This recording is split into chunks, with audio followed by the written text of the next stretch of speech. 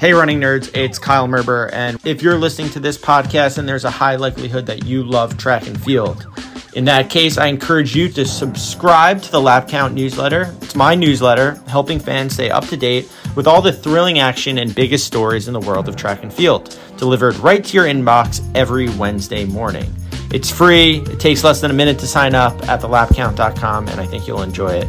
Here's this week's newsletter read by Chris Chavez. Before we get into it, this week's newsletter is sponsored by Lever. Are you tired of running injuries? Lever helps endurance athletes lower the stress on their bodies so they can, 1, return from injuries faster. That's fractures, tendon, and plantar issues. 2, build back your running confidence. 3, increase run volume and speed while staying healthy. So 'tis the season for Black Friday. Order now using the code LAPCOUNT20, that's spelled out for the word 20, to get our Black Friday pricing, 20% off discount. Cheers to healthy running. Learn more at levermovement.com. Lap 142, gobbling up these miles. And they are off. The men's 2023 NCAA Cross Country Championships. The view from the sky is beautiful as these athletes are taking out this race quite quick. For the first time since 1987, the NCAA Cross Country Championships returned to the University of Virginia. This iteration took place at Panorama Farms, a venue that has never hosted an event of this scale. An undertaking like this wasn't without its logistical challenges. Most notably, the fans who tried to purchase tickets in the few days before were unable to do so. The meet was sold out, a brand new issue that running fans are unaccustomed to. Everyone has an opinion, and fans clamoring for the sport to reach a new level of mainstream popularity are having second thoughts. After all, you never have to worry about saving a seat at the loser table. But for those who managed to get in to spectate the meet, the weather was ideal for standing in the middle of a large field, leading many in attendance to compare the scene to Woodstock, but with less mud and a much less permissive attitude toward, well, everything that went on at Woodstock. There wasn't a lot to do in the lead up to the race once at the farms, except walking around and asking people who their picks were, so that's mostly what people did. The Brits think real cross-country means trudging through mud, but is there a better way to pay homage to the origins of the sport than not having cell phone service for a couple hours? With a final attendance of 6,723, this was the biggest outpouring of fans in recent history for the NCAA Cross-Country Championships. Despite shuttles having to usher the meetgoers on site from a mall parking lot miles away, they still showed up undeterred by that extra step. While qualifying teams were given plenty of reserved tickets for athletes' families, their teammates who road tripped from Charlottesville were not turned away on the day of the meet. Tickets were not strictly checked, and there was plenty of space in the fields big enough for cows to graze in. Walking away from what was a great spectator experience, my first take is that we need more meets on the East Coast. Charlottesville isn't a huge city. It's only got 45,000 year-round residents, but it's a drivable distance from a number of densely populated cities. Unlike in track and field, where meets require stadiums of a certain caliber and athletes want specific weather to compete in, cross-country can be run anywhere, in any condition. Why not go on a mobile tour by jumping around to different host cities? As we know, going back to the same place twice a year on an annual basis gets boring quickly. To draw interest, it's helpful to have a change of venue. One of the most appreciated aspects of this year's course was that it was very European, not in that there was a lack of spice, but it looped around itself, making it very spectator-friendly. There are basically infinite grass fields waiting to be stomped on that can be turned into a 2-kilometer loop within 100 miles of a major city. Next year, the meet returns to Madison, Wisconsin. It's a great course, and while not on the Northeast, there are about 8.5 million people who live within a 2-hour drive, so that's close enough. There are certain events during the year that should be viewed as being at the top of the funnel in terms of capturing the attention of future distance running fans. The NCAA Championships are one of them. If you're showing up to watch this meet, whether it's in person or in television, then you have demonstrated a more than mild interest in the sport. Many of those viewers are not regular consumers of the Diamond League or professional running, but they are the target demographic we should be trying to convert. That makes every aspect of this meet's presentation crucial. It's an incredible opportunity to convince someone that the sport is cool and it's worth seeing more of. How do you turn NCAAs into a meet worth traveling to even if you don't have a dog in the fight? There's currently downtime before the races start. Perhaps that's a good slot to fit in a tailgate or a pregame show. Or after the award ceremony, Taylor Swift comes out to perform. How expensive could that possibly be? It could make sense to combine the enthusiasm runners have for racing themselves with spectating. How about a mass participation or alumni race? Nothing would give fans greater appreciation for how fast Parker Valby is than if they found out later on that day just how much she would have beat them by. Parker is trying as she is able to see that there's a nice gap behind between her and Doris Lemingol. But Doris is closing. She definitely made that charge, but it looks like it is going to be Parker Valby. So instead of back-to-back from Tui, it is Parker Valby backing it up. She wins the Natty after the Nutty Comb. Parker gets hers. It's Valby Mania. This was one of the most anticipated head-to-head matchups in recent NCAA history, as Florida's Parker Valby looked to avenge her second-place finish at last year's championships, and Caitlin Tui aimed to win another one. Valby's mid-season performance at the Nutty Comb Invitational signaled that she had unlocked a new level of fitness as she took down the course record in wet and windy conditions. But it's a long season, and this is cross-country, so we shouldn't get too caught up in times, right? After getting off the line poorly, Valby initially found herself caught behind the pack. But once she made it to the front, she let her presence be known. It ended up not even being close, as the junior would go on to win by 10 seconds in 18:55. But like I said, what's time worth anyway? Well, to get a sense of how dominant this performance was over the field, the time difference between Valby to the last All-American finisher in 40th place was 71.5 seconds. In the past 15 years, the only greater margin was by Kate Avery in 2014, when that gap was 72.7 seconds. That gap could have been even wider had Valby not cramped up in the final kilometer. Moments before starting her post-race interview for the broadcast, she looked up to the booth and asked how to get rid of a side stitch. I believe I yelled something along the lines of, "Doesn't matter now, you won." Remember, last year, Valby won the 5,000 meters at the NCAA Outdoor Championships, coming off the bench from injuries. You may not be super familiar with the freshman who finished second this week, but Doris Lemingol ran 14:40 for 5K last season before heading to Alabama. I'm not a firm believer in the transitive property as it applies to running performances, but hey, it never hurts your confidence heading into a track season to know you've easily bested someone with a personal best like that. If there's an antithesis to the current zeitgeist around double threshold training, then it is the cross-training methods of Parker Valby, who has once again proven that hard work is still hard work no matter where it's done. There aren't enough podcasts in the world to make 4 to 5 days a week on the ARC trainer tolerable, but who can argue with these results? Back to back to back. No one at NC State thinks of themselves as a one-woman wolf pack. This is not just a team, it's a program. Admittedly, as a rule, I root against defending champions in all sports, unless it's me or my team, especially Max Verstappen. Repeat winners are generally boring, and it's rare to see the same emotion from a champion once they've already been there before.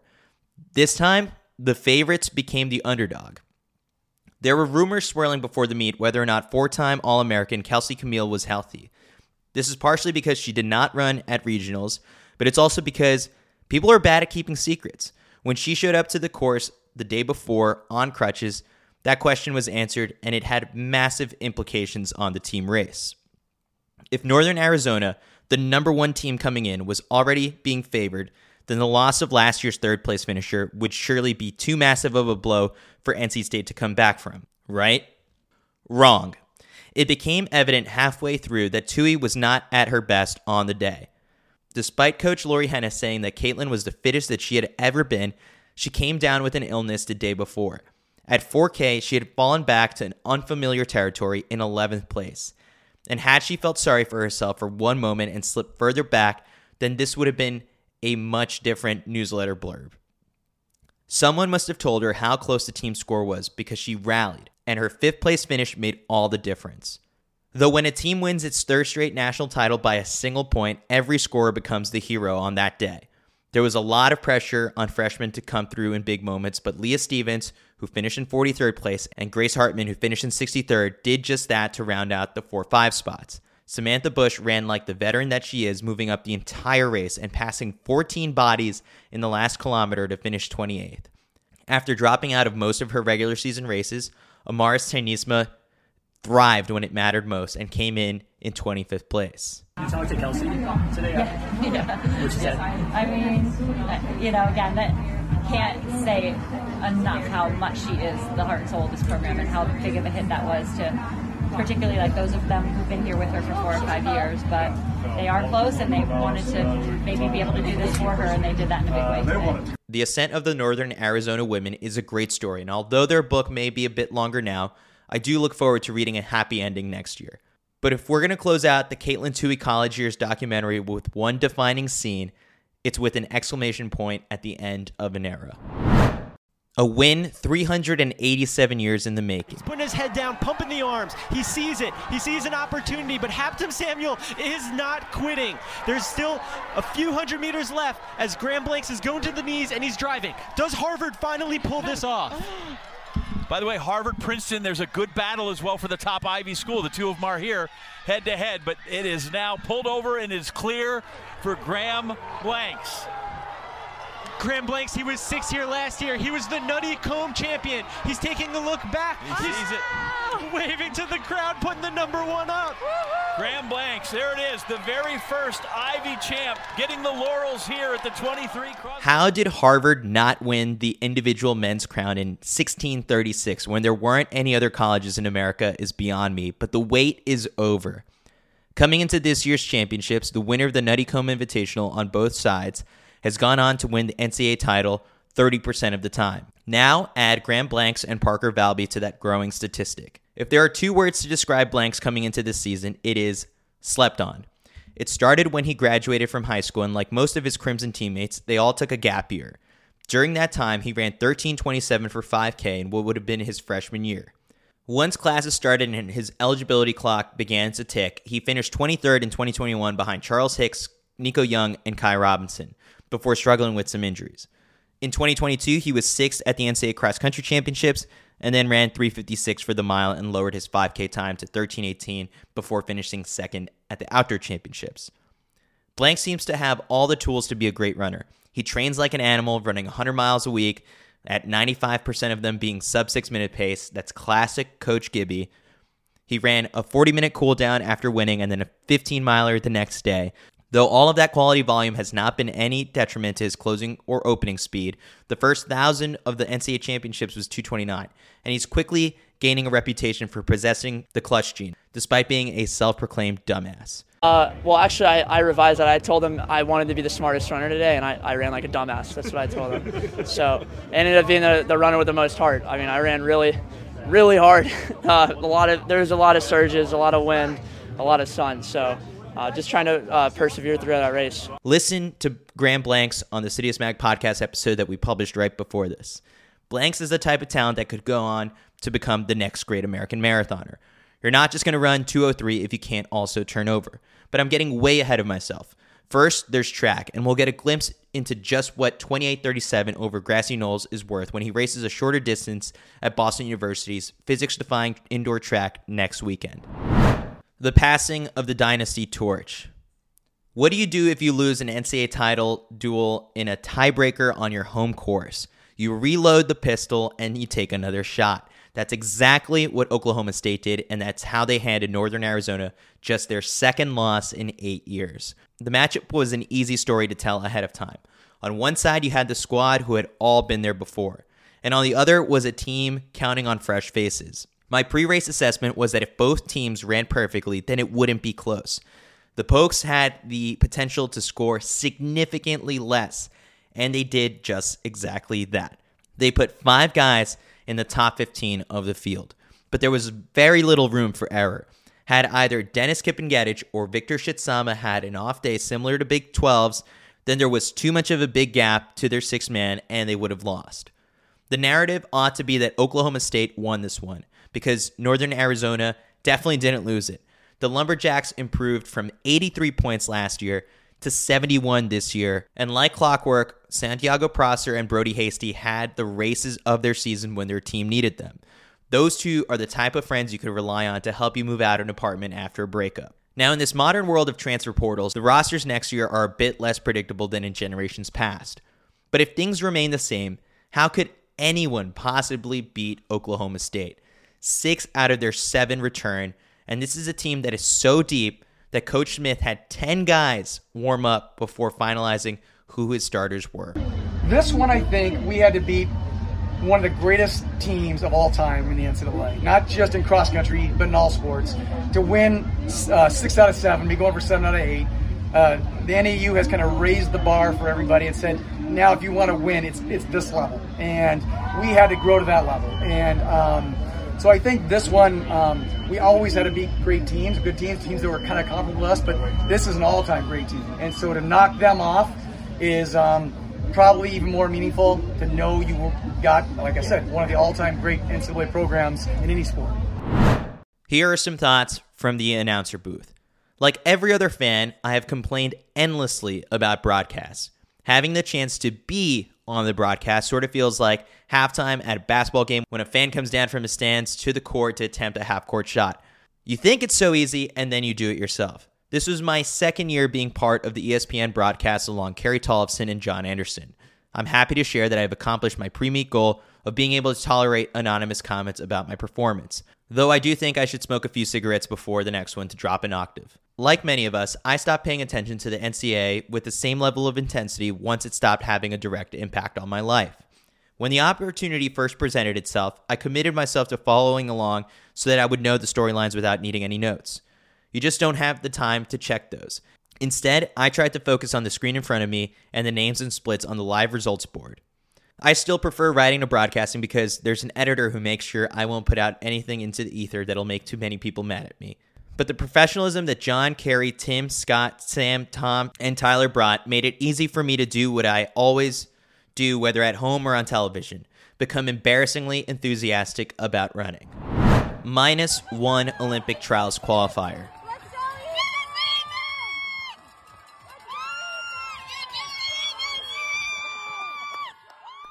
The strong field at the Philadelphia Marathon and good conditions made for a prime Olympic trials qualifying chasing opportunity. And for the few guys who got under the 2:18 mark, they'll be headed to Orlando. But unfortunately, they will do so without Ethan Herman, who crossed the finish line of his debut marathon in 2:17:03. Although his watch says that he did it, and we can see the time on Strava, it won't be in the results. Herman was disqualified. Herman's coach was running around the course cheering when he met his athlete at an aid station. Once there, his coach picked up the bottle and handed it over to the competing athlete. However, because Herman did not grab the bottle himself, this is technically against USATF rules due to the, quote, inequality of resources offered to athletes, end quote. But who cares, right? He would have finished 6th, and his qualifying for the Olympic trials doesn't take someone else's spot. Who, in a world of increasingly bouncy prototypes and systemic doping programs, would consider what might genuinely be the smallest possible advantage an athlete can gain mid-race a sin? Well, this infraction was pointed out to the race organizers. Unfortunately, due to the formality of the complaint and the specificity of the rules, the organizers had their hands tied on the situation. Herman is taking this tragic situation in stride and puts no blame on the Philadelphia Marathon organizers whatsoever, and he's fully understanding of the consequences. He shared with the lap count that, quote, I don't have to fully agree, but I fully get it. I just have to learn from it, move forward, and take on the next challenge in time, end quote. Ethan is at peace and seems to be walking away from the weekend knowing that his mission of qualifying for the Olympic trials was accomplished, even if the start list will say otherwise.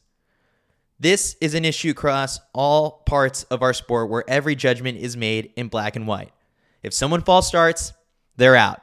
In the triathlon, when someone breaks a rule, they're just made to stand in a box for a little bit. What's one bottle being handed to you worth over the course of a marathon? How about a 15-second penalty? Or you have to choke down one more gel after you finish. Rules were made to be broken, and so are made up time barriers to qualify for qualifying races. #FreeEthan. Here's what else you need to know from the past week. Elise Cranny has officially become part of Team Boss. I don't know if there was any paperwork involved, so I didn't want to say that she signed with them. Given her hometown is Niwot, Colorado, this should not surprise anyone who memorizes what high school professional runners attended. Jacob Kiplimo set a new 15K world record. Technically, it's the best, but we all know how we feel about that distinction. He ran it in the Netherlands this past weekend, going 41.05. If you're wondering why he didn't get his own full newsletter section, it's because he ran 38 seconds faster per split during his half marathon record. Bia Simbasa won the Rock and Rib 10K in 27.55. Two thoughts. One, what a great name for a race. And two, yeah, Bia's going to be overlooked in the trials predictions, and you're all wrong for that. Agnes Ngedic ran the second fastest 10K ever, going 29.24 in France this weekend. That's the same time that she ran 2 months ago in Romania, except that course didn't pass any ratifications, so it looks like she said, "I'll just do it again." The news that the Olympic trial start time was moved up to 10 a.m. came out a few hours after last week's newsletter drop, so everyone is sick of people sharing their opinions on it now. But let me just say, while I am, of course, all for protecting athletes' safety, it is important to occasionally think about the sport from a fan's perspective, too. If we make enough decisions that positively impact viewership, then it will also benefit the athletes. This was the right compromise. Jakob Ingebrigtsen has pulled out of the European Cross Country Championships due to injury. His 7th individual gold medal will have to wait. Rest up, King. The Irish Cross Country Championships featured mud as thick as your head as Cormac Dalton and Fiona Everard took the top honors. Based on the winning times, I'd say that it was a long 9,000-meter course, or the mud was actually the thickness of multiple heads. The winning paces were 5:32 on the men's side and 6:31 per mile on the women's side. Thank you so much to Lever for sponsoring this week's newsletter. Staying healthy isn't just about fitness, it's about keeping one's sanity, and having Lever's technology in your corner will have you feeling extra thankful this holiday season. I've been Chris Chavez reading Kyle Merber's The Lap Count newsletter. Subscribe at thelapcount.com.